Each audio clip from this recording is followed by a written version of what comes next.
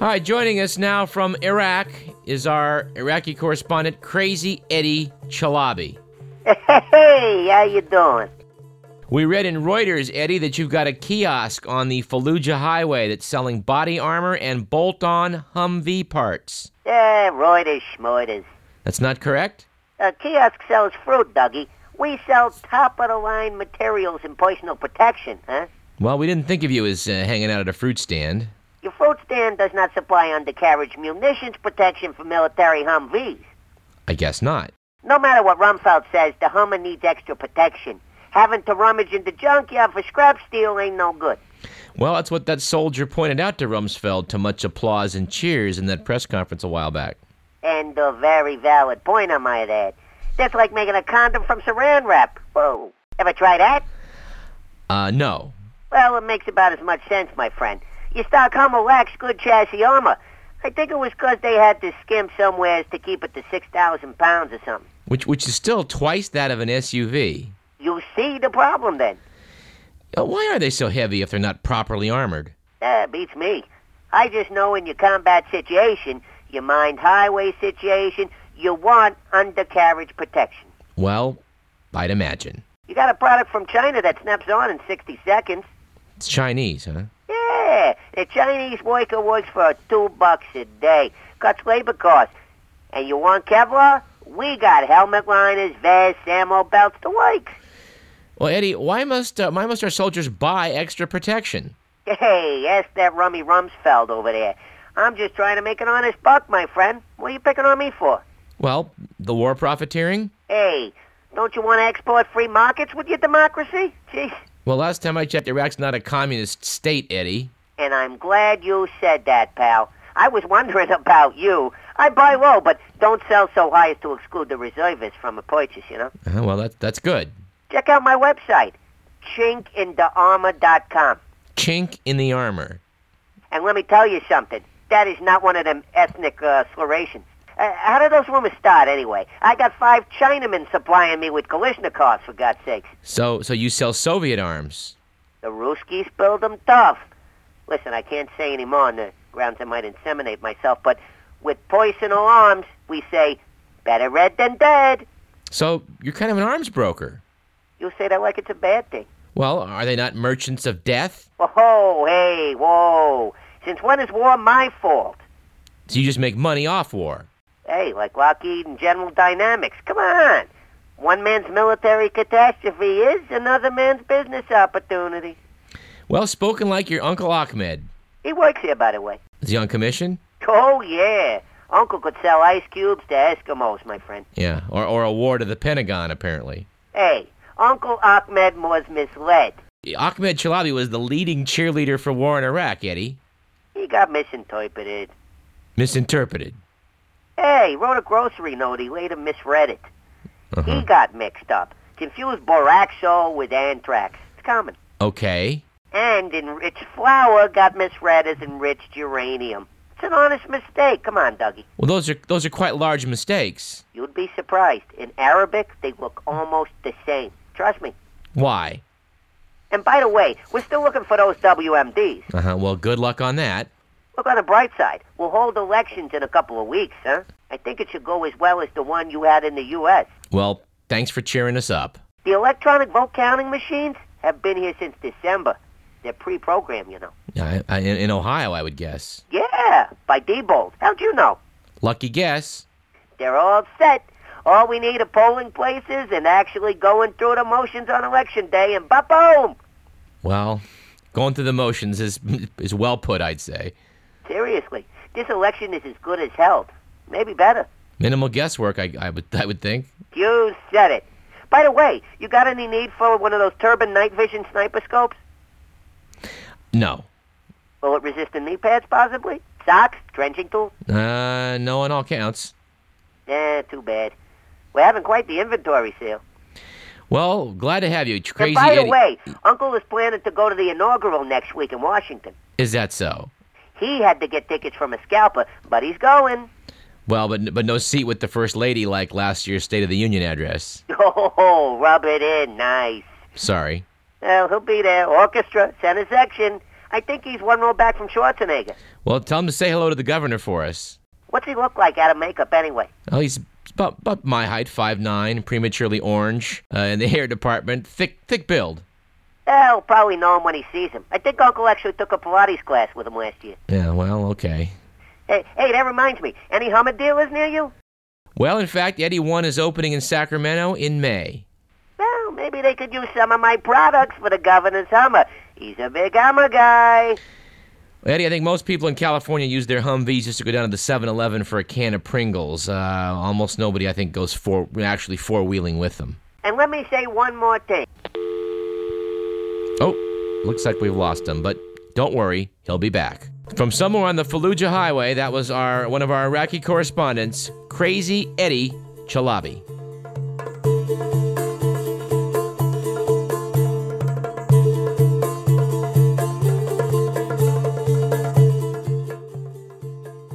All right, and on a markedly different topic, we should note that relativity turns 100 in 2005.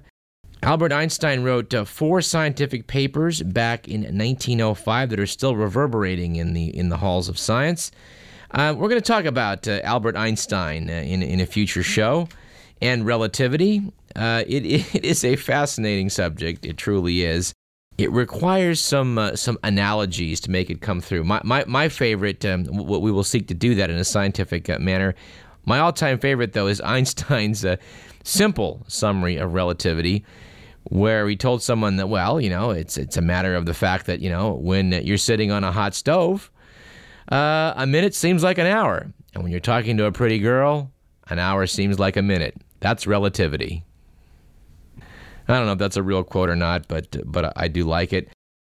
And I also should mention a story that I heard during this conference about medical examinations that I think probably would some of you can relate to. This was about pain and how to mitigate pain. And sometimes before they do an exam, they'll give you a shot to try and deaden the limb so that maybe broken bones don't grind and hurt. But when this guy was a medical student, he, was on rounds. I think he was in the emergency medicine service, and he describes going in where the chief resident has 2 patients with broken femurs. And goes to the first guy and said, this is going to hurt. And grasps his leg and maneuvers it, and the guy is just shrieking in pain. And he says, thank you. Turns to the second guy and says, which is the leg? The guy points down. He lifts this guy's leg up, and to the student's amazement, this guy doesn't flinch. He doesn't yell. His leg goes through all the same maneuvers and is placed back down on the bed, and the resident says, thank you, and they traipse out of the room. Well, being the low man in the totem pole, the student's the last guy out the door, where he hears the first guy ask the second guy, man, how did you stand that? Had the second guy look back at the first guy and answer, hey, I saw what they put you through. I pointed to my good leg.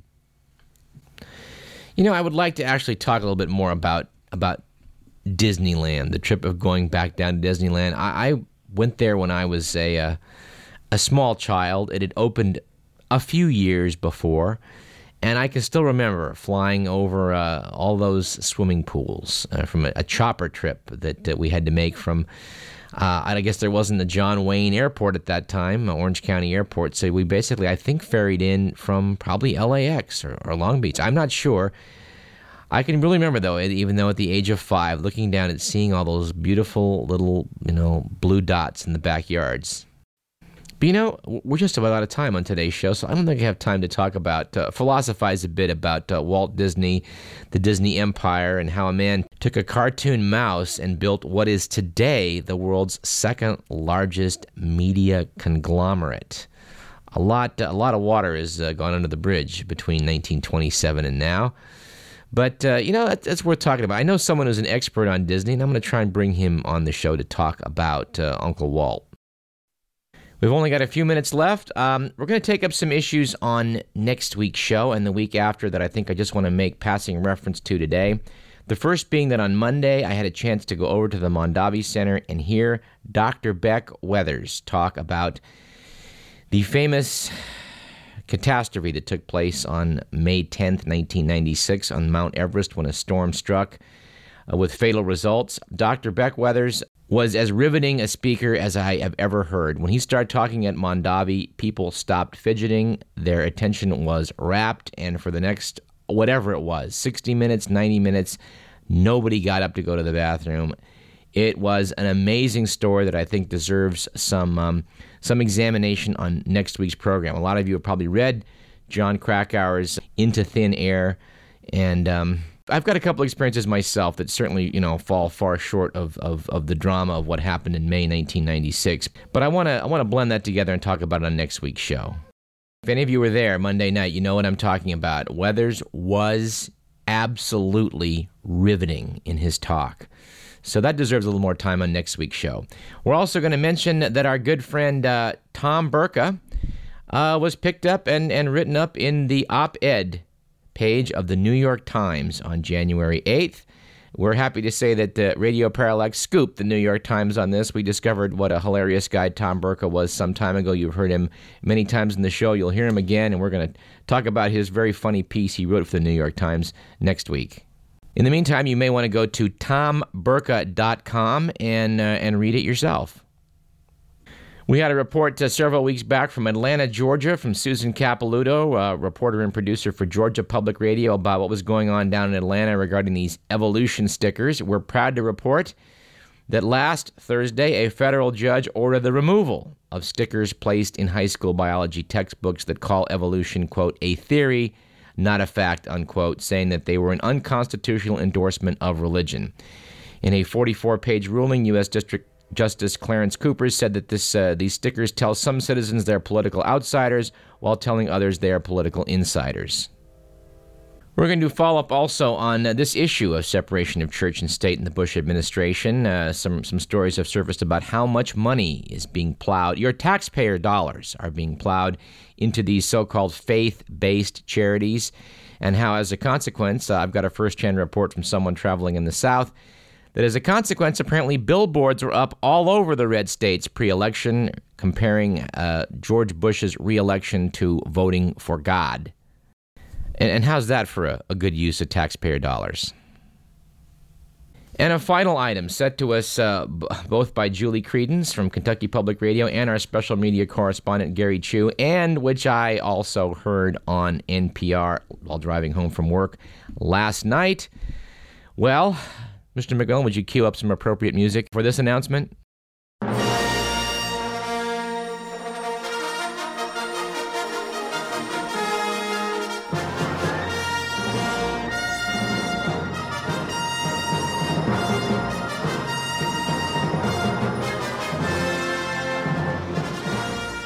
Item: the White House acknowledged Wednesday, January 12, 2005, that its hunt for Iraqi weapons of mass destruction, a 2-year search costing millions of dollars, has quietly closed down without finding any of the stockpiles that President Bush cited as justification for overthrowing Saddam Hussein.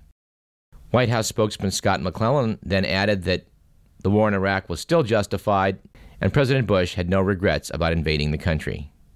Now, in case your irony detector is malfunctioning, what this means is that the war in Iraq, which had to be pursued over all other considerations such as homeland security, and we'll be talking about that at length in next week's show, over finding Osama bin Laden in the hills of Afghanistan, this overriding national issue of invading Iraq and taking out Saddam because he might use weapons of mass destruction, could find no weapons of mass destruction to verify the justification, but that the war was, nevertheless, justified. I'm kind of glad Gary and Julie sent me this and that I was paying attention last night on the radio because I didn't notice this on MSN. I didn't notice it on CNN.